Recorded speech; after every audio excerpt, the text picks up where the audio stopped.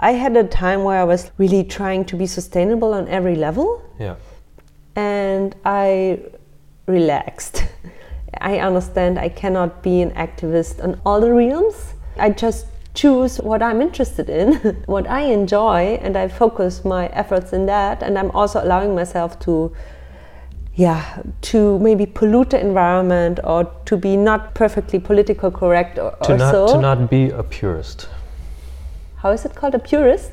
Like it must be like 100% ecological, or we have failed, or something like this. This, for me, I call it like sort of binary thinking, or maybe a puristic way where like everything must be a certain way. And I think what you're saying is you're allowing for maybe something that's a bit messier, but maybe taking into account the reality of your situation. You're not going to be able to actually fulfill this idea of what it means to be ecological. Yeah, I can see, like, for example, in my use of technology. There is a great opportunity to change things by using open source technology, software sold by cooperatives and so on. You can change so much. Imagine Facebook would be owned by its users and not by the shareholders.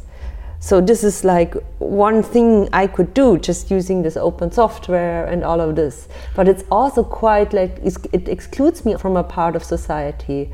Because you're not participating in the major platform? Or yeah, exactly. I couldn't reach or be connected with certain people, or like I would have too big of a trade-off because the open source tools are not providing features. It costs me a lot of time to do it with the open source software, even though they're getting better and better and better. How did you come to this world of open source software platform cooperativism? Do you consider yourself like a tech person, if we have to say it in this way? I'm not really a tech person, but I've been working in advertising. I've been launching the first, the second and the third iPhone on the market. I'm fascinated by the potential that the internet provides, and I can see how platforms, technology, AI, and all of this will play even a bigger role in future.